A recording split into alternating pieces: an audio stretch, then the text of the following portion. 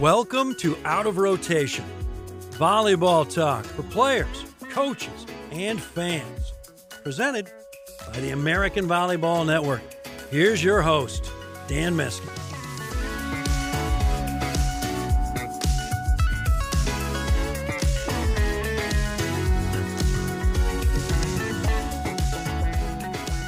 Hey everybody, welcome to the podcast. My guest today, Louisville legend, Tori Dilfer.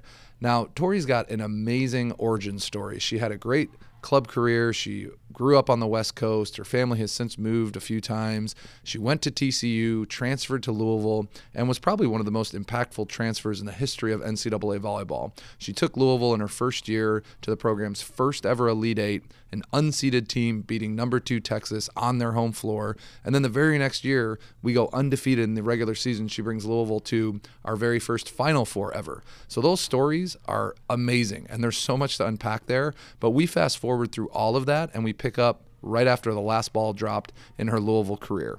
She becomes a volunteer coach with us at Louisville for just a brief stint, and then she hops around in a few different professional volleyball stops. She spends some time in the USA gym, but at the end of the day, it's brought her to this opportunity with RealPRO. Now, this is a 2-part episode, and in this first episode, we're going to find out that journey that she has to becoming a RealPRO. You guys had the young setters. It was like a turnover. Like, me and Rachel leave, and so then it's like these 2 young setters, one that had just gotten there. And I was like, I know I can be of assistance because, like, that was me a couple of years ago. Yeah. And, like, I obviously had Danny she was so pivotal, obviously, but I'm like, wow, if they could get, like, 2 sets of eyes, I just felt like that was kind of like, I wanted to pay it forward. You know, Yeah. like, I have felt so lucky to get the support that I had at my time at Louisville.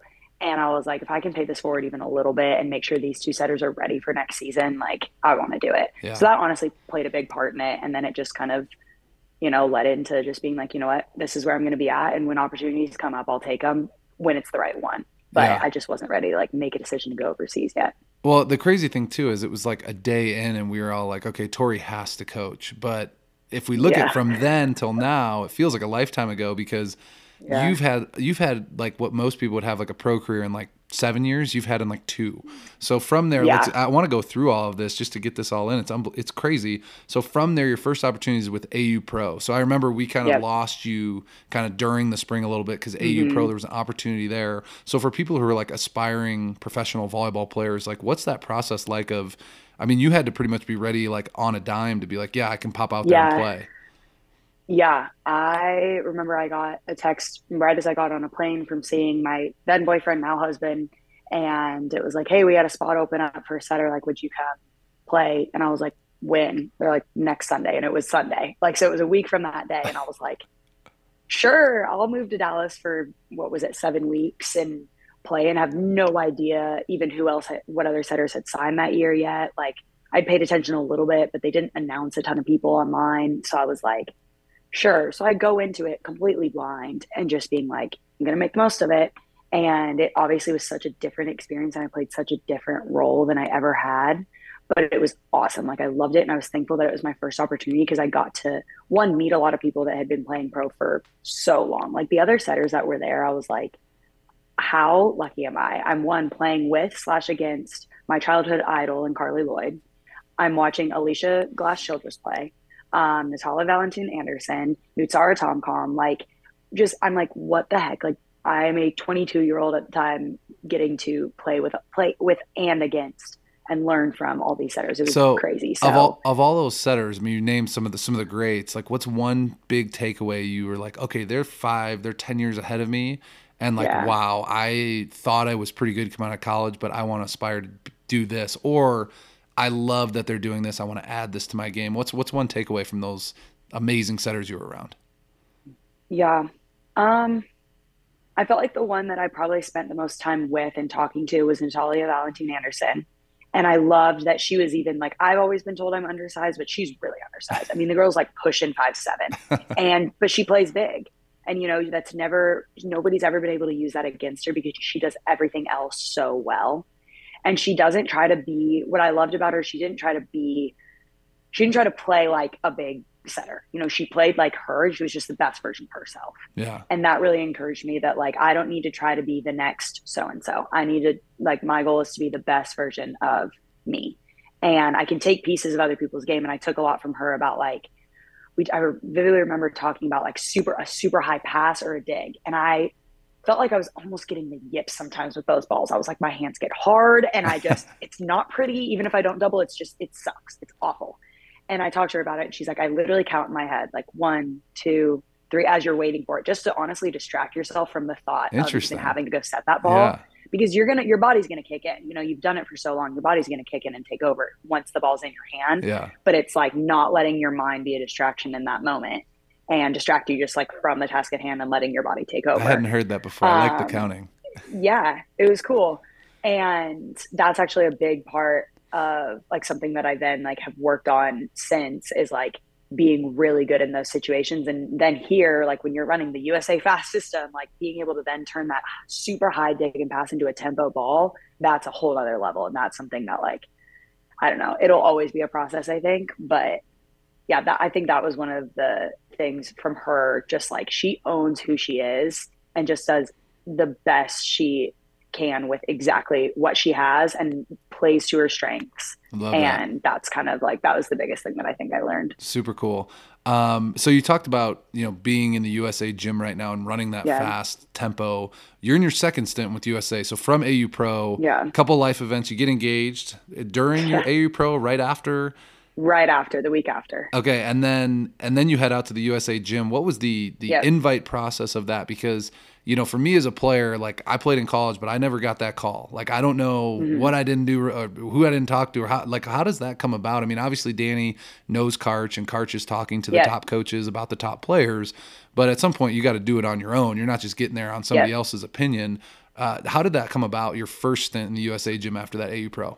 No, it definitely helped because I had at least been in the gym a little bit with collegiate national team stuff, which was nice. Having any foot in the door is always going to help you, and just like Karch knowing your name. And he's great about like, he's obviously watching every Big Ten college match when it gets down late into the season. So like he's aware, but he's also focused on the players that are in his gym. He's not going to think of a college player before he thinks of one of his players. So I remember at AU, Danny Drews was the hype that year. She came out, she like left Poland and then is in AU and is just having an awesome year. And her and I had talked a bunch, and I was like, so have you talked to Karch about this summer? And she's like, I've had like some conversations, whatever. And she's like, have you called him? And I was like, Danny, I'm serve subbing right now at AU. Like, come on, I'm not going to be in the USA gym this summer. She's like, Tori, you need to just give him a call. Like, even if it's just to like check in about pro in general. And I was like, okay, maybe. So eventually I do it because I'm just like, whatever, it's worth a shot. And he came out to AU for like the first weekend. So we probably talked for a couple minutes, because we talked back in January when I told him I wasn't going overseas right away, and told him about the shoulder injury, that kind of stuff. And he was like, no, I think that's smart. Do your thing. We'll check back in whenever. And I thought that check back in whenever would be like after I play like a real season. But so I ended up calling him or setting up a call with him, and he basically told me, he's like, it's actually great timing, unfortunate timing for somebody else, but great timing because we have one of our, Jordan Poulter, who had like a smaller knee injury at the end of her season in Italy, was going to be ready like midsummer, but wasn't quite like playing sixes yet. So they needed another body in the gym until everybody else was in there. And so he's like, do you want to come on a trial basis? Like really be there until Poulter is ready. And then, whatever. I was like, yeah, sure. Might as well. Yeah. So come out, and I'm just, filling a spot, like just very, just like happy to be here, kid in the candy store, like, oh my gosh, this is crazy. And like at some point I'm literally like coming in and playing libero, because we had libero have to leave for something. And so I'm like playing some left back again. I'm like, oh my gosh, like this is crazy. And then it just kind of like leads throughout the summer. Karch just kind of is like, we want you to stay for the second half of the summer, and then compete for a spot on the Pan Am roster. Comes around to the second half of the summer, and Pan Am rosters or Pan Am training's going well, and all of a sudden I make the roster, and then 2 days later I'm named the starter, and then we go to Pan Am's and we win a bronze medal and a silver medal. So it was so wild, but really cool first experience. And it's crazy because I don't know, I look at the last roster that was shaped for USA, and it's like the last roster spot was like intangibles. You know what I mean? Because when you Yeah. make an Olympic roster, you create one, it does seem like, okay, if our first string goes down, we're gonna have a hard time winning the gold medal. Like we got to have For our sure. top. So it's like when you're building the rest of the roster, it's not always like you never look at the USA gym and it's all the people who touch the highest in the country. Like that wouldn't Yeah. work. You have to have different pieces that fit. And I don't know, it reminds me too of you coming to Louisville, where it was like when we recruited you to Louisville, it wasn't, hey, here's the keys to the kingdom. It's your deal. Yeah. Like you had to grind and get there. You were in a Yeah. 6'2", then you weren't playing, then you were and then all of a sudden you're, Mm-hmm. the amazing career that you had. But it's funny that your USA kind of experiences mimic that of like you've always had to For grind. sure. Nothing was ever given to you, which is pretty cool. So, but from USA, this is a part where me and you have not caught up on. So I'm learning this all right now. You go to Italy and I know you got a concussion out there. And, I've told you once before, like the worst facial I've ever seen was against Texas A&M. You got hit by Holland Hands and it was like violent. Yep. And you were, I don't know, you were back within like a week. And like, I remember like you wanted to go back in that match. So Italy, I played the next day. So it was like, I okay. played against Dayton the next day. It was wild. So then, I hear about this concussion thing in Italy and you end up coming back and all that. So take me through a little bit of, okay, heading out to Italy, first time in that league. And then, an injury brings you back. And then we'll get into Puerto Rico. Like you said, things happen for a reason. I mean, the Puerto Rico run was pretty magical. But take me through the Italy kind of injury or how that all played out, because I really haven't heard that story. Yeah. Yeah, I got a super minor concussion right before we started playing in October. Got just like a regular, got hit in practice, probably not harder than normal, but kind of in the right spot. And like wake up in the middle of the night and throw up, I was like, crap, this is something, and, work my way back through that, feeling fine. And then just nasty collision. And it was with Stephanie Samity, who was my opposite on our team. We're the only Americans on the team. And there's a tip right over the block. I'm playing right back. She's playing up front and she turns around to take it and I go dive for it. And as we kind of like both miss, her knee whips around and gets me in the jaw. And I like black out for a minute. And I get carried off in like a stretcher in the collar. Jeez, like, that's scary. Looked super dramatic. And like after I laughed about it, I was like, okay, that looks super dramatic. But at the same time, like I did black out. Like, that was pretty scary. Do all the CT scan or not, X-rays, MRIs, all the things. Like nothing vertebrae wise was messed up, which is like such a blessing. I mean, to get carried off in a stretcher, you're automatically thinking like something is going to be messed up. But just had like some nasty jaw issues, still in dealing with TMJ and stuff, and then a pretty gnarly concussion. And I think just healing from that was really hard. When you're in a foreign country, you're playing in the best league in the world, and it's hard. Like every day was really hard, and always was feeling very like, wow, I'm so lucky to see this level of volleyball at this age. It is truly some fantastic volleyball. And just like a lot of Americans were playing in Italy last year, which was awesome. Got to see Stevie, play against her, lost a tough 5-setter to them. Nasty. Everybody calls her Stevie now too. You say Stevie, it takes me a second because she was always Steve here, but now she's Stevie. As she's gotten older, she's gotten more of like a kid nickname, which is funny. She starts saying it. She like introduces herself as Stevie now. It's awesome. We went and got ice cream the other night and they asked her a name for her order. And she's like, Stevie. It's like, hilarious. That's so awesome. And this is, for context, this is Anna Stevenson, if people don't know who we're talking. Anna Hall now. I mean, you talk about a bunch of different names. She was Anna Stevenson and she was Steve. Now she's Anna Hall and she's Stevie. Talk about confusing. Super confusing. But yeah, so the decision to, I think, come back and heal up at home it was tough because you're leaving this great league. You see all the other players like in the USA gym have like had this, not all of them have a straight path, but like for the most part, they go play in a really good league and then they're back in the USA gym and then they keep getting these better offers, like you work your way up. And so it kind of got to the point where it was like, I felt like I was making a decision between leaving and healing up and not really knowing what was next with volleyball or like giving up a spot in the USA gym potentially. Like that's what was running through my head. And even knowing like my spot wasn't even secure, even if I had stayed in Italy, like knowing that, but also being like, okay, does this ruin my chances? So that decision was tough, but I'm really glad I made it simply because like health wise and just like what was to come. I don't know. Same thing with Louisville. Like when I got to Louisville, like I knew it was the right decision, but I didn't even know at all what was in store. Yeah. You know, like it ended up being just like so much more than I ever could have thought, volleyball wise and outside of volleyball. And it was kind of the same thing. Like obviously there was something bigger in store. Like, you know how big my faith is to me. And so that was a big part of it, was just like resting and trusting that like God had bigger plans. And if I surrendered myself to those plans, it was going to work out some way. And so that, that kind of just, it is really crazy how it kind of has mimicked my time at Louisville, or like how I got to Louisville. You know, it all really has. It's almost like, like history doesn't repeat itself, but it rhymes. I truly believe that.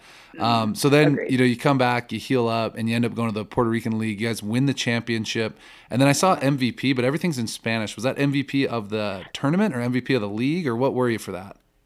It was MVP of the finals. Okay, so like I was going to say, playoffs. but I see those posts and I'm and like, then, I can't read what it is, but I know it's MVP. So MVP of the tournament, or of that playoff when you guys win the championship. And at some point in there, you rope-a-doped all of us. You got married. Did you get married right after Puerto Rico or right before? When did you sneak that in? Because I went to your second wedding, but I didn't know that there was a first. There was a smaller wedding that happened before. Yeah. When did you sneak that in? And was there a reason for that with like visas or something like that? So we actually got married the week after Anna and Duncan did last year. Okay. Yeah. And it was literally just our immediate families. And we made that decision because we really wanted him to come with me to Italy, and being married with visa purposes and just like everything, it made so much more sense. We never wanted to we didn't want to live together until we got married. So that was a big thing. You know, it was kind of all of those things. It just made sense. We were like, might as well. Which is kind of hilarious looking back, because I never imagined myself being like not spur of the moment. It definitely, a lot of thought went into it, but like I've also been the kid that like I dreamed of my wedding since I was little and like wanted all the things. And so I still wanted that big celebration, and I'm glad I got both. I'm really thankful that like it worked out and we got to have all our favorite people there just a month ago. Yeah, well, and I was there for that one, and a lot of things stick out for that. Like you said, it was the fairy tale wedding. I feel like you had like 8 different dresses that you were in. I was trying to keep track of all of them. And Trent, your dad, gave like a 40-minute speech that was like awesome. Yeah. I mean, I have notes on my phone of like one-liners he had. They were so good. And the one that stuck out too, though, is in describing you, he said, Tori has the innate ability, or whatever, however you want to call it, of growing better and not growing bitter. Which was like, I love that, because it's just like the hard things that you go through. Sometimes we do have a tendency to get bitter from those. And like you said, again, with Louisville and the USA and all that, like just growing better and not growing bitter with what life throws at you.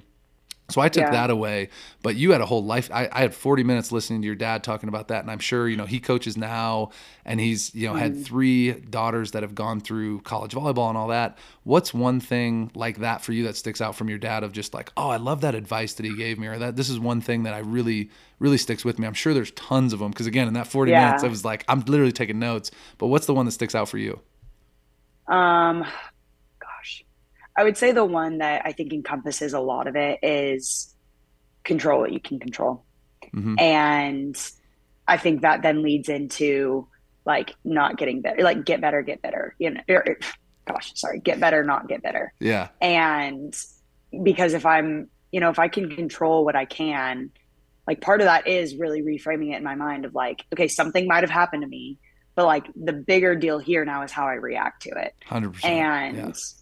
And I think just knowing that like there is a lot I can control emotionally, like I really do have power over that.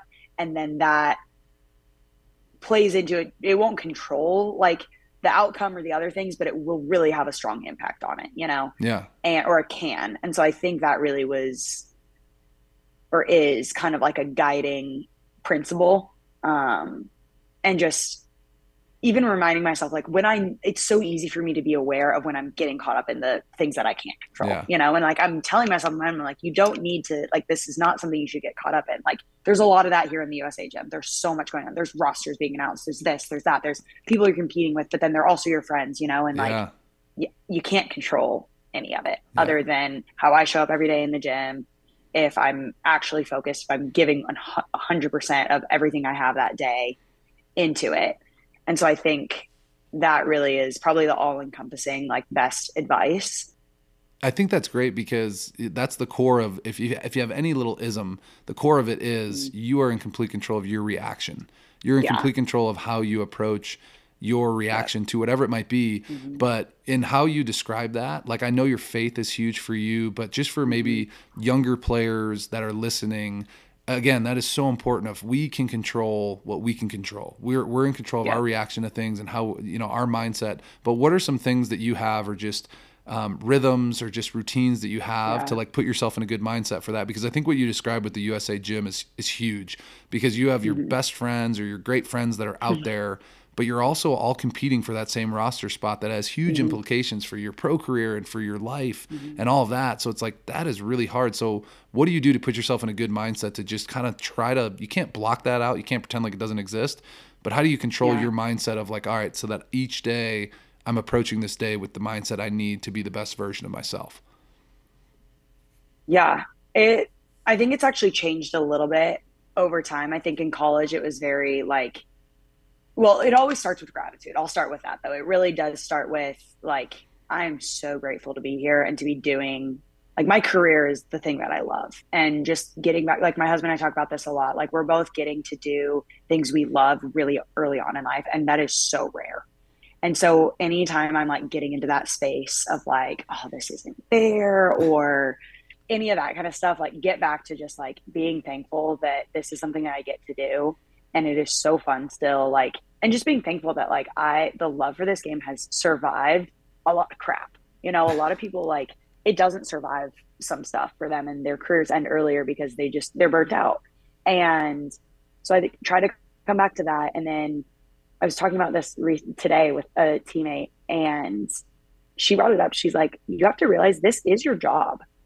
Like now, like, yeah, in college, it's your job. You treat it like a job. The hours are a full-time job. This truly is your job. And at some point you got to leave it at work.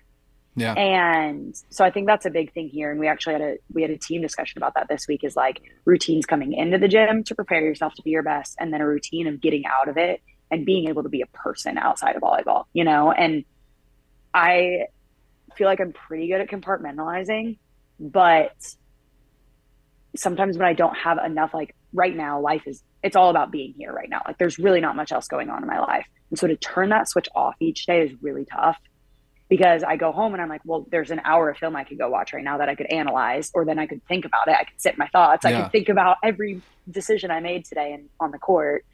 And so I think when it comes down to it, it's like finding that balance. Like something I can control is how I balance it. Yeah. Do I balance the film? Well, just really quickly, I love that routine going into the gym, routine going out of the gym. And just if you can just almost the cliff notes of what that is for you. I'm really curious what you've just kind of honed in on, of like just each of those, just really a 10,000 foot view of what that is for you. Yeah, really the morning view going into the gym is like having a really solid breakfast is something that I've really like honed in on for physical purposes, and then also just part of a routine. And then as I'm doing that, I'm either listening to like a morning meditation or worship music while I'm doing my quiet time. And that's a big thing, is like centering my mind on the Lord for the day is really what like sets the tone. If I miss that time in my day, I'm grumpy, I'm not as patient, like all those things. And it's just then another piece of routine, it keeps that consistency. And then once I get to the gym, I really I'm intentional about connecting, like saying good morning to my teammates or to the staff around me, like really being like, hey, like getting excited about the day.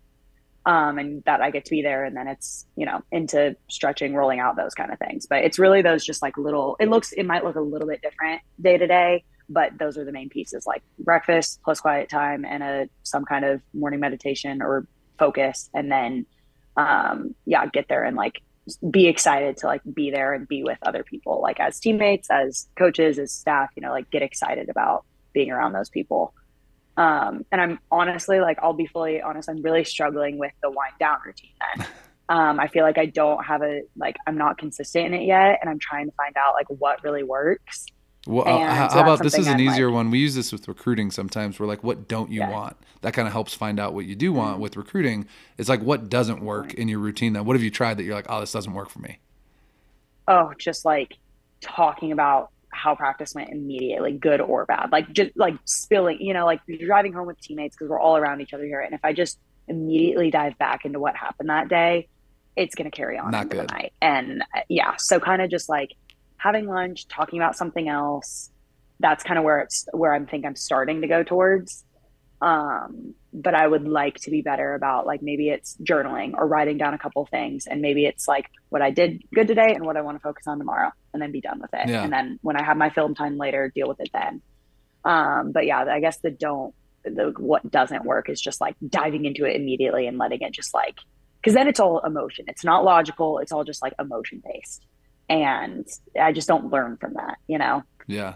But yeah, like you said, with it being a job, that is Yeah. tough. But I tell you, with coaching, with being an assistant coach, it's the same type of thing where it's just like you can go home and watch film and you can do all that. And it's like to truly be present.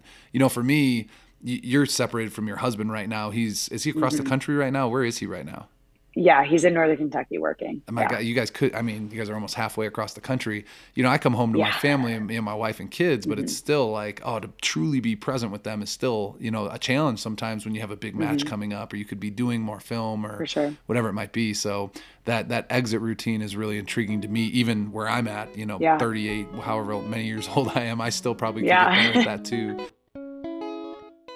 Thanks for listening to Out of Rotation with your host, Dan Meske, presented by the American Volleyball Network. Until next time, come on, don't give them any free points. Always stay in rotation.